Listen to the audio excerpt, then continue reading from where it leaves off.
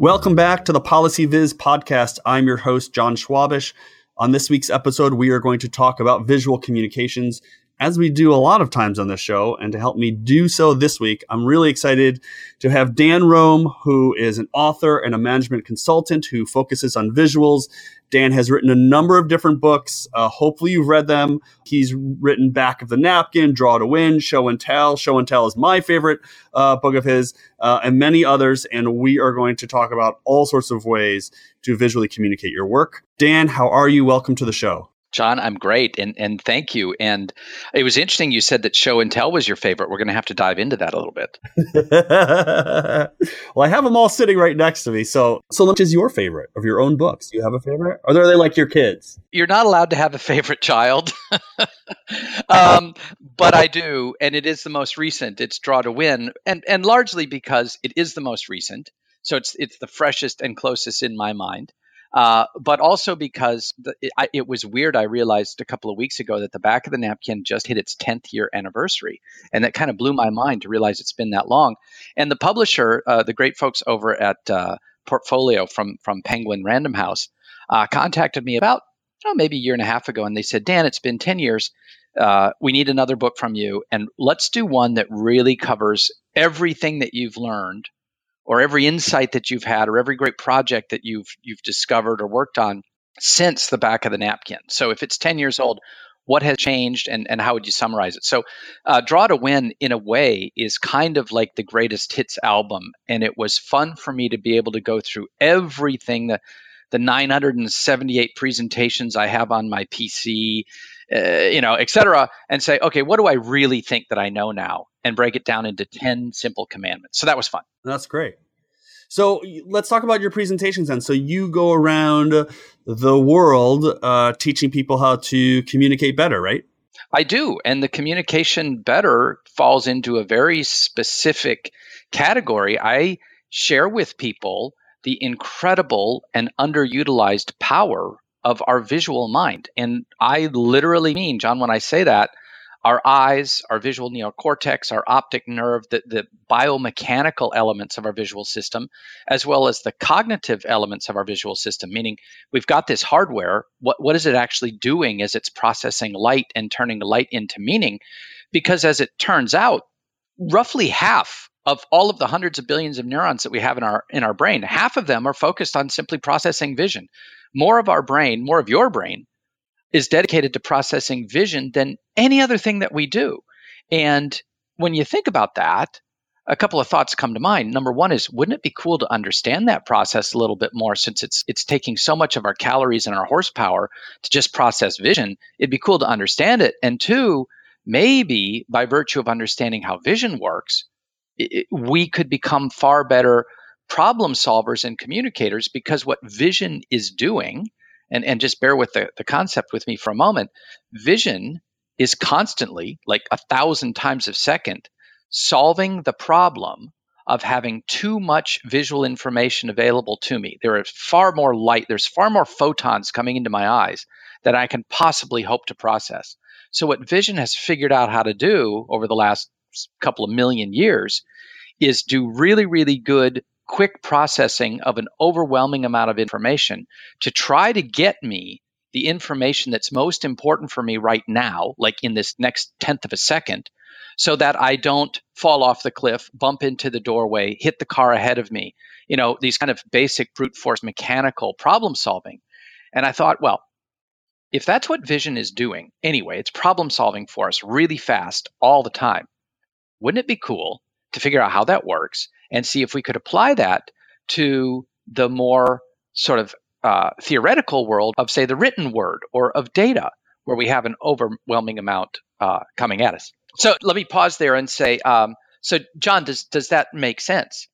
Yeah, it does make sense. And it's interesting because the books that I read more and more pull in a lot of this scientific research, biological research, neuroscience on how our brains work to perceive visual information. And, for me, it kind of started with John Medina's books on the brain, and it extended to Carmine Gallo's work on presentations. And yet, to me, it's sort of funny. It's one of those things where I feel like I don't actually need the evidence. I don't feel like I don't need the fMRI results to, know that vision is so powerful. But I guess it's vitally important to convince people who are non-believers in the importance of visual imagery. Bingo. And it's a matter, when I set out to write the back of the napkin, what the book was really about was just stuff that I had discovered worked just empirically, and worked in the sense that I came out of management consulting initially in financial services, media and entertainment, and high technology. I was working abroad in Europe for several years, then I was working in New York for several years. And I just realized that all of that time, what we were doing, I didn't know it, but it's called consultative selling. And the idea is you go into a client with a problem and you listen really well, and then take the toolkit that you have and figure out smart ways to apply your tools to the problem that the client has just described to you. And you kind of consult them towards a solution that would require your tools, if that makes sense. So it's called consultative sales, as opposed to just coming in there and saying, let me show you my blender and it's got 5 speeds and, it makes a really great milkshake. Instead, what you do is you're listening more and you're playing back a lot of what the client is sharing with you about their particular industry or challenge or opportunity. And what I would do, I would immediately go to the whiteboard or the flip chart and start drawing out with very simple shapes, circles and boxes and arrows and a triangle here and maybe an occasional stick figure, trying to really quickly capture what I thought it was that they were describing.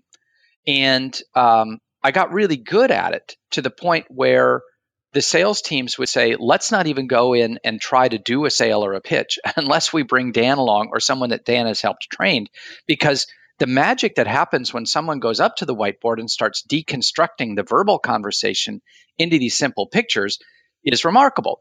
So I took that knowledge of what I had just learned worked really well.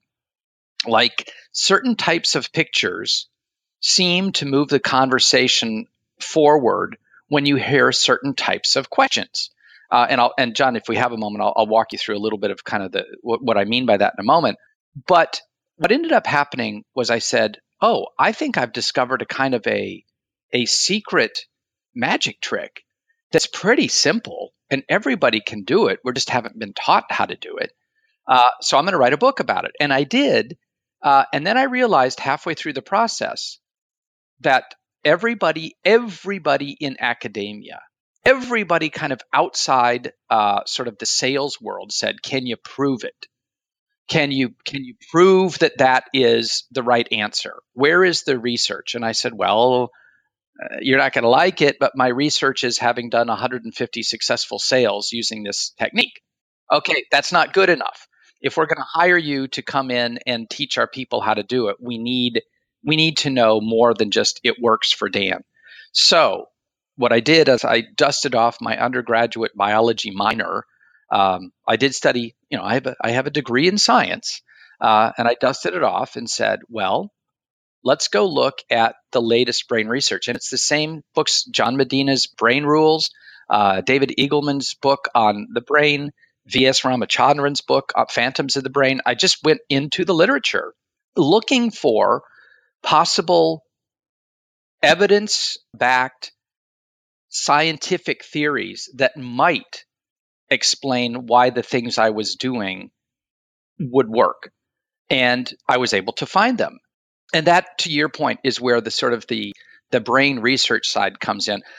Because, John, I'm also with you that at this point, we've got a stack of books, some very, very good, on how to create habit-forming products, right? We've got a whole bunch of books on neuromarketing.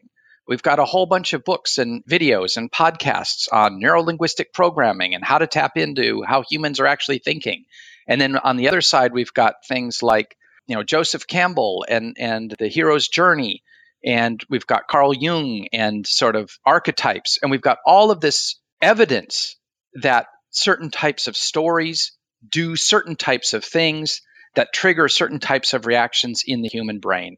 And it's really cool. And it's also really, really scary because at some point you start to say, well, where is creativity in this? And by the way, on a little bit of a riff off to the side, I've been doing a really cool project with an enterprise AI startup out here in Silicon Valley over the last several months, helping them craft and tell their story in an oversaturated artificial intelligence market. What is actually artificial intelligence and what makes this particular company unique and different? So I had to learn a little bit more about what AI really does, and so many intriguing things. Imagine this, John. If we know how the human brain processes, say, sound, and we know some cognitive science around how does sound trigger particular types of thoughts in our mind. And then we have AI that is able to go out and parse every number one Billboard song ever and put those together. How far is it into the future before the computers are writing music that's better than we could ever do? Interesting. It's scary. It makes me nervous. It feels like an episode of one of the cartoons my kids watch. It's either Teen Titans Go or one of the other ones where they do those sorts of things where they identify like what are the key trends or characteristics of a building or a song, and they come up with like, we're gonna make a hit song today, and that's what they do. You told this little story about early on with the sales and the marketing and drawing on a whiteboard or a piece of paper. And I want to come back to that for a minute because I wonder how important this idea of empathy is in your work and your teaching. There's this really good new book by Alan Alda, of all people, talking about how scientists in particular should use empathy more to think about the person who's receiving the information. And the story you told really, to me, sounds like everything you were doing was really about empathy, about thinking about how does this person who's trying to explain this product or this event, how do we do that in a better way so that the receiver of the information can understand it more quickly and more easily? Wow, what a great question, and what a great word, empathy. I don't use it as often as I should, but I think you hit something on the head. What I often say is, if you decide to become more visual, if you choose to try to take advantage of your visual power a little bit more to be a better problem solver and a more effective communicator, you're going to need to start drawing a lot because whereas writing is simply the recording mechanism of verbal communication, drawing is the recording mechanism of visual communication. And many, many people are very, very scared of drawing. So I've got kind of this other hurdle that you have to get a lot of people over to get them drawing. And to your point about empathy, something that I have learned to be absolutely true, and there is no scientific evidence for this one, is something that we call the more human your drawing, the more human the response. And what I mean by that is I have spent 30 years learning how to draw badly really well, so that I know how to draw really well. My bachelor's degree is in fine art, in painting. And as a kid, I drew all the time, and I still do draw a lot, and I'm good at drawing. That's just maybe a little bit of a talent I have and something that I put a lot of time and effort into getting better at. But I don't want the people I'm working with to get upset about that, because that'll stop them. Because what I'm trying to say is, if you just sketch out a crappy little stick figure on a piece of paper with a Sharpie, there's something so real about that being your drawing that when you show it to someone else, they are not going to judge the quality of your drawing. They're going to judge the quality of your thinking, and they're going to judge you with a great benefit of the doubt. Because when you make a hand-drawn picture live, people do not negatively judge you. And I think it goes to your word of empathy.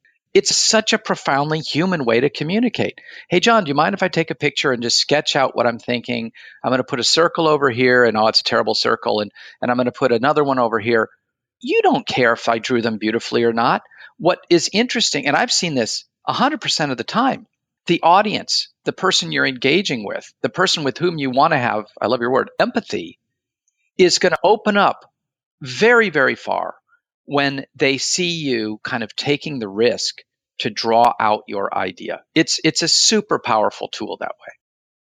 I run into this a lot of people saying, well, I'm not they don't say this to me, but they, to designers that I know, who are trying to visualize some content, the researcher will say, well, I'm not a designer, you draw it, right?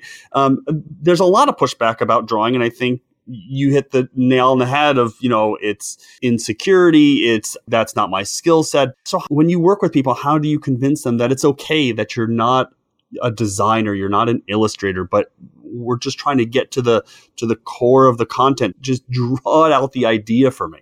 Well, I begin every training program with, there are essentially 3 building blocks in my back of the napkin style visual communication, visual problem solving training.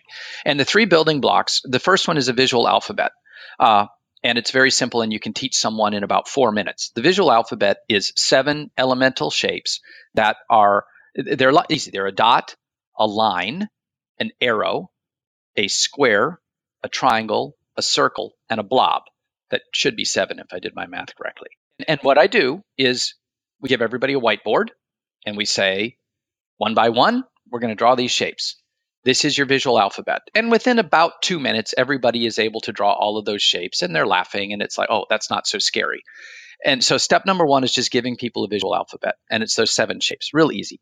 Then step number 2 is say, okay, now we're going to give you what I call the visual framework. It's in Show and Tell. I call it the 6x6 visual framework, which is something I was alluding to a little bit earlier in our conversation. And this is something I created just based on realizing that when you are working with people, or when you are even thinking through an idea on your own, there really aren't that many problems in the world. I mean, if you can really boil things down, you have a pretty limited number of types of problems. You have problems about scarcity of a resource. I don't have enough money, or I don't have enough people. You have problems of location, meaning I'm over here and you're over there and we need to be in the same place. You have problems of sequence, meaning this is the thing that happens first and then this is second, but there's something wrong about that. Maybe the order is incorrect. And there's really a very limited set of underlying frameworks of problems, which means that to draw pictures of those problems, you need a really limited set of underlying drawings that you create. And they're based on that visual alphabet. So if the problem that we face is one of location, and what I mean by that is, let's say you and I need to work together, but I'm out here in San Francisco and you're over there in DC. There is a problem. And that is a problem that's really easy to draw, because I just draw a map that says, here's Dan on the West Coast and here's John on the East Coast. And the problem is they're not in the same place. Real easy. And that can apply to problems of segmentation. If you think kind of in the business and policy world, anything that involves sort of spatial relationships can be drawn out with a map. And how do you draw a map? Well, it's real easy. You take 2 of those arrows from the visual alphabet, you put them at 90 degrees to each other, creating a coordinate system, a north, south, east, west, or whatever you want to call it. You label those 2 intersecting arrows, with 2 binary extremes like good, bad, hot, cold, expensive, cheap, effective, ineffective, whatever you are. And then into the 4 quadrants that you've created, you start to map in whatever elements you're talking about, me and you, or my car, or your business, or whatever it is. You just map them in and you've created a map. So I'm saying a lot. I'm spinning a lot of things together here, but the actual answer to your question is, number 1, you don't have to worry about drawing, because drawing is not an artistic process. It's a thinking process. Bear with me for 5 minutes. I'll show you the alphabet. You can draw that. Now I'm going to show you the 6 underlying pictures that you will create from your visual alphabet, and show you when to apply each. And guess what? You are done. And you're now an expert. The whole thing takes 2 hours. So do people ever push back on you that they say, well, yeah, okay, so fine, you taught me how to draw, but my idea is so complex or so complicated that, drawing it is not doing it justice. It doesn't account for all the subtlety and the nuance and the details?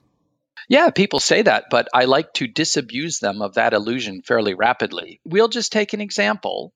Something I worked on in DC a few years ago is we will all remember when the Affordable Care Act, otherwise known as Obamacare, first started. This is 9 years ago now, it's ancient history, but first started to make its way out into the American consciousness. And we will all remember, it was the Affordable Care Act in its earliest forms, when it was first being created and then being pushed through to try to make it into law, really started to tear apart the nation. If you look over the history of perhaps where we are now, and I don't want to really get into any big political discussion, but we're not in a good place right now as a nation. We're pretty torn apart. And a lot of that, it's a long time coming, but a real inflection point was when we had a new president who tried to push through healthcare reform.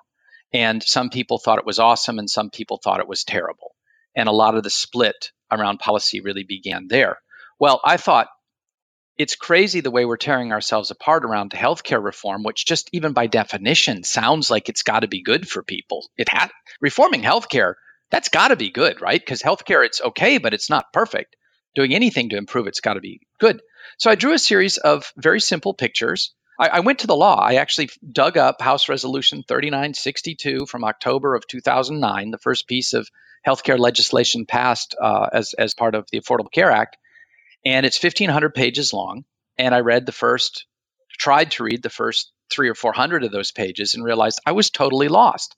And John, I bring this up because for the people who say a picture doesn't work to describe a really complex situation, I would I don't want to argue. I would say you may be right, but a written description is often worse because what a written description does is it takes a really complex set of layers and tries to force it into a single linear narrative.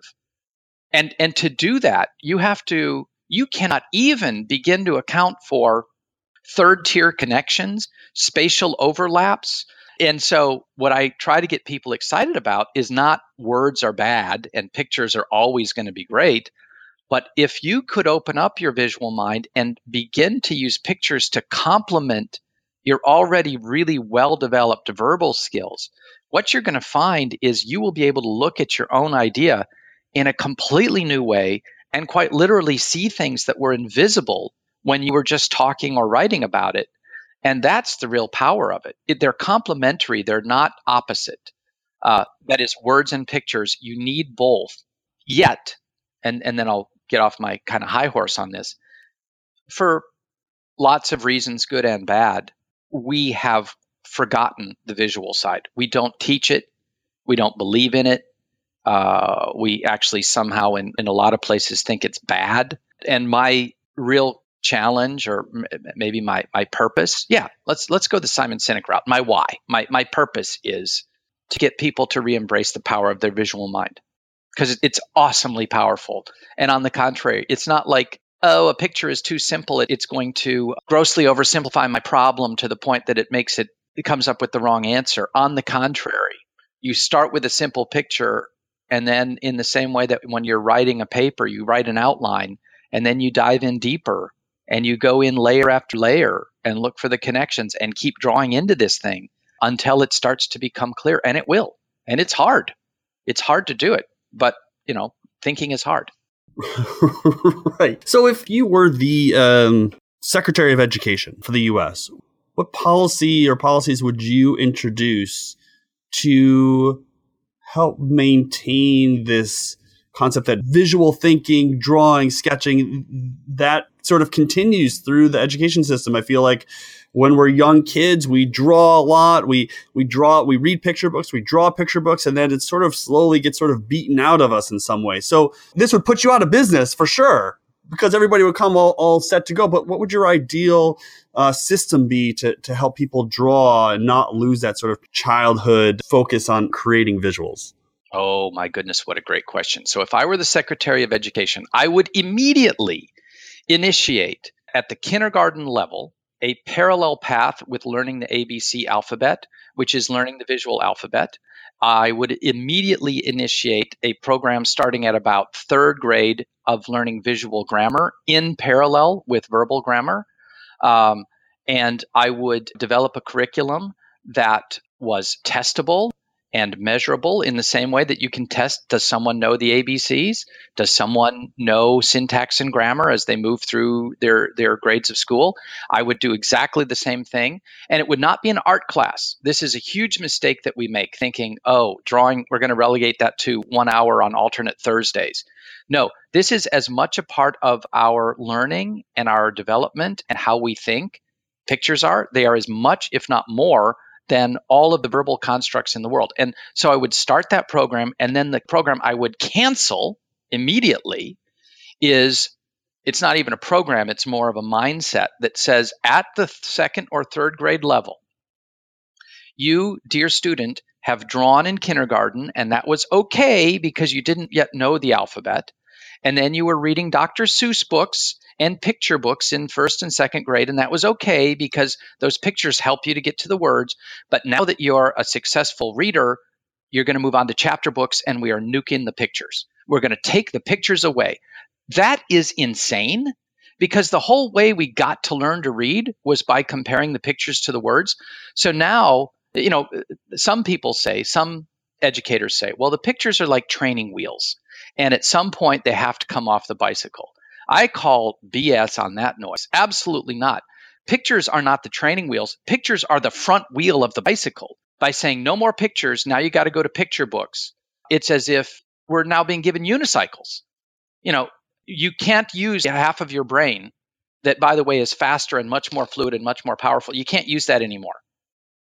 And so the two things I would do, one on the positive is I would initiate the program of learning the visual alphabet and visual grammar in a programmatic way. And I would cut anything that says that at a certain age, pictures are no good. And in fact, if you did the two of them together, what would happen by third grade and all the way up through college is that people would be, all students, not the 20% who happen to be exceptionally verbally talented, who tend to be those that we consider the most intelligent, but all students, those who are more visually intelligent or more emotionally intelligent or what have you. And I do believe in the multiple intelligences. A lot of people argue with Gardner, but I believe in them. That what you'd find is when people got up to high school and college, students were far more confident thinkers and far more willing to engage with the world as it is, not as a 1,500-page bullet point law. Yeah. Okay. You got me wired up. You got me going on that one. Fixed. I'm coming to DC. We solved it. We just have to institute it. No problem. So let me ask a question about, for people who have not read the books or who have not taken your classes, what's the easiest way for them to, I don't even want to say start drawing, but to be thinking more visually, create more visual content? Clearly they're going to need to learn something, and your books might be the way they need to start. But what would be the, one or two things that you would say to someone that they could learn or they could start with to be thinking and creating more visually? Right. Wow. Also, super good question. And I have part of an answer for that. The simple, unfortunate answer is just pick up a pen and paper and draw a little bit more. Oh, well, okay, draw what? Well, here's what I'd like you to do. The next time you're writing an email or you've got to make a Post-it note to your spouse to buy more bread or whatever it is, just for kicks, take a Post-it note or take a piece of paper and a pen and draw a little picture of what you want to happen as opposed to writing it down. Just why not? What does it hurt? Instead of writing down buy a loaf of bread, just draw a picture of a loaf of bread. And what's going to happen is you're going to find it's actually not that hard and it's kind of fun. And it's as if you're almost introducing emojis into your language. I mean, why not? It's kind of fun, so just get started. And what you're going to find is a lot of things are really kind of easy to communicate with a picture, and it's fun as well. So that's kind of a way to start. And then you do that for a couple of days, and then you're going to say, oh, that was a great exercise, enough. But now amp it up a little bit and say, just for kicks, the next time you're thinking about a problem in your business or your organization, try the same thing. What would happen if you just drew a circle on a piece of paper and labeled that circle me, and then made another circle next to it and labeled it my colleague or my project, and then just started to draw these circles and think about how are they connected? These are the underlying elements of my problem, you might think, and just draw them out on a piece of paper and see what happens. Because what's going to happen is after you've drawn a couple of these circles, a bunch more are going to start to flow. And you'll probably get a little confused because you won't know where to put them, but that's okay. Just go with it for a little while. Eventually, some sort of really kludgy map is going to emerge that is based on all of the pieces of your problem or your challenge. And you might say, well, what was the use in doing that? Well, the use in that was you've identified all of the pieces in your challenge now, which often you don't do when you write it down. And now you've got this initial map. Maybe look at it and say, well, what would happen if I moved these things from here over here? Or what would happen if I actually represented this one as a much bigger circle? Because in fact, this group is far bigger than this other group. And now what you're going to do is key into how our visual mind processes this information spatially, and a whole series of doors are going to start to open up in your brain, some of which are going to be a little bit scary and some of which are going to be a little bit confusing, but you've now tapped into what your visual mind wants to do. And just practice that a little bit, and cool stuff's going to happen. It's great. Hopefully a lot of listeners will actually approach being more visual and thinking more visually. Let me ask you one more question before we go, which is, what do you have in store next? Do you have another book on the horizon? Are you thinking about another book on the horizon? Are you, if not, if someone just gave you a boatload of money and said, here you go, you have time to go do something, what would you do? John, thank you. That something is already moving, and we already talked about it. Remember when I was jumping up and down a moment ago and saying I'm coming to DC? So some colleagues of mine that I've been working with for years and myself have started to take and codify the visual alphabet and visual grammar and have started to create a pedagogy and a training curriculum. Remember when I said this is what I would initiate immediately? Well, guess what? I've got the beginnings of that program sitting right here on my desk, and it's field tested now from over 1,000 training sessions around the world, and lots of contributions from lots of other good visual thinkers and academic people. And we're kind of loosely calling this, I'm not in love with the name, but we're loosely calling it visual literacy. I think that's going to change because I don't want it to be as academic as that. I want it to be a little bit more intuitive, what we're actually talking about. But if I had $1 zillion right now, I would pick 2 or 3 public school districts in the United States, 2 or 3 private schools in the US, probably 1 or 2 or 3 pilot schools, maybe in places like Singapore, maybe in Dubai, maybe in Finland, places where some of the schools have a really, really interesting record of innovation around really good education, and create over the next year and a half a pilot program where teachers would be introduced to these very basic tools. Teachers would be trained up on how to use them. And at those pilot schools over the next 2 years, we would actually run a program introducing visual alphabet, visual grammar, visual problem solving, and visual communications, not as an art class, but as a class in parallel with verbal communications, and then do some tests. We'd have to evolve the tests in the meantime, but to 2 or 3 years from now, to see if we've actually helped the students be more confident in their ability to engage with their world. My hunch is we would find that to be so, and then we'd roll it out a little bit more and a little bit more. And for anybody that's listening and is concerned, well, that's pretty weird. Shouldn't education be focused on the basics, the Common Core, reading, writing, and arithmetic? Absolutely. Absolutely it should. And in every one of those, we should introduce the visual mind as one of the key tool sets for learning to do those things. That's fantastic. That is fantastic. I am excited to see the evolution of that and where you end up. So that is exciting. And I'll point people over to your site, and hopefully they can follow up and see what's going on. So well, in fact, John, on that note, if I might just do a little bit of a plug. Yeah, I do have danroam.com, which is great, which is kind of a holding pen for things around my books and some tools. But for anybody who really wants to engage, I have something called napkinacademy.com, which is my full training site. It's been going for about 6 years. We've got about 5,000 folks who've participated from around the world. It is a paid site, and I'm not trying to sell anybody anything. Many of the videos are available for free. So what I'd encourage is anybody who wants to know a little bit more, take a look at napkinacademy.com, watch the free videos, and you'll get a clear sense of what's going on. And, join or don't join, but it's a really great way to begin to test, is this something that's interesting for you to follow up on? That's great. That's great. So I'll put that on the site too for folks who want to follow up. And of course, they should follow up with your books, and I'll link to those and all the other things that we talked about today. Dan, thanks so much for coming on the show. This has been really fascinating. I really appreciate it. Well, John, I really appreciate it. And thanks for letting me pontificate on a couple of things. I've figured out this is in many ways my life purpose, and it's nice to have found it. And so I love being able to share this, the power of the visual mind. So thanks, John. Yeah, that's great. And I hope everyone who's listening has either found their passion or finding it soon. So thanks again, Dan, for coming on. And thanks to everyone for tuning into this week's episode. If you have comments or questions for me or for Dan, please do shoot me a note either on the website or on Twitter or via email. So until next time, this has been the Policy Viz podcast. Thanks so much for listening.